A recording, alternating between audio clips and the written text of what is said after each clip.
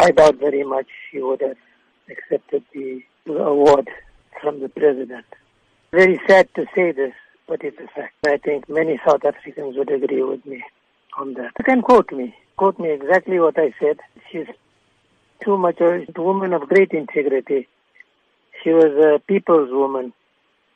She spent her entire life working for the underdog. And I think our president is not the right person to be giving her the award. And she wouldn't have accepted it because he has besmirched his own character and his own personality.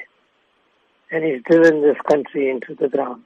She would have waited until the next president came along, and if they still thought that she deserved the award, she would have accepted the award, depending, of course, in the hope that a reasonable person would be our next president.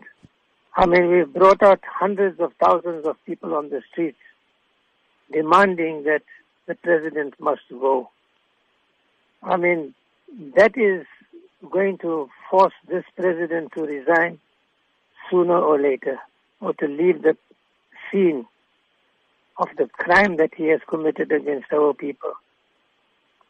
That in itself will make him do it, because there's nothing as forceful as power of the ordinary person on the ground in their masses, but that requires mobilization. You look at the ANC Youth League. ANC Youth League is swearing its own people. I mean, Zweli Mkhize is on this podium. Praveen Gordhan is on the podium. Both of them are ANC people. Both of them have clearly enunciated what the situation is, and yet they want to shout it down. And both of them were shouted down. So the ANC, that's the saddest part of it all.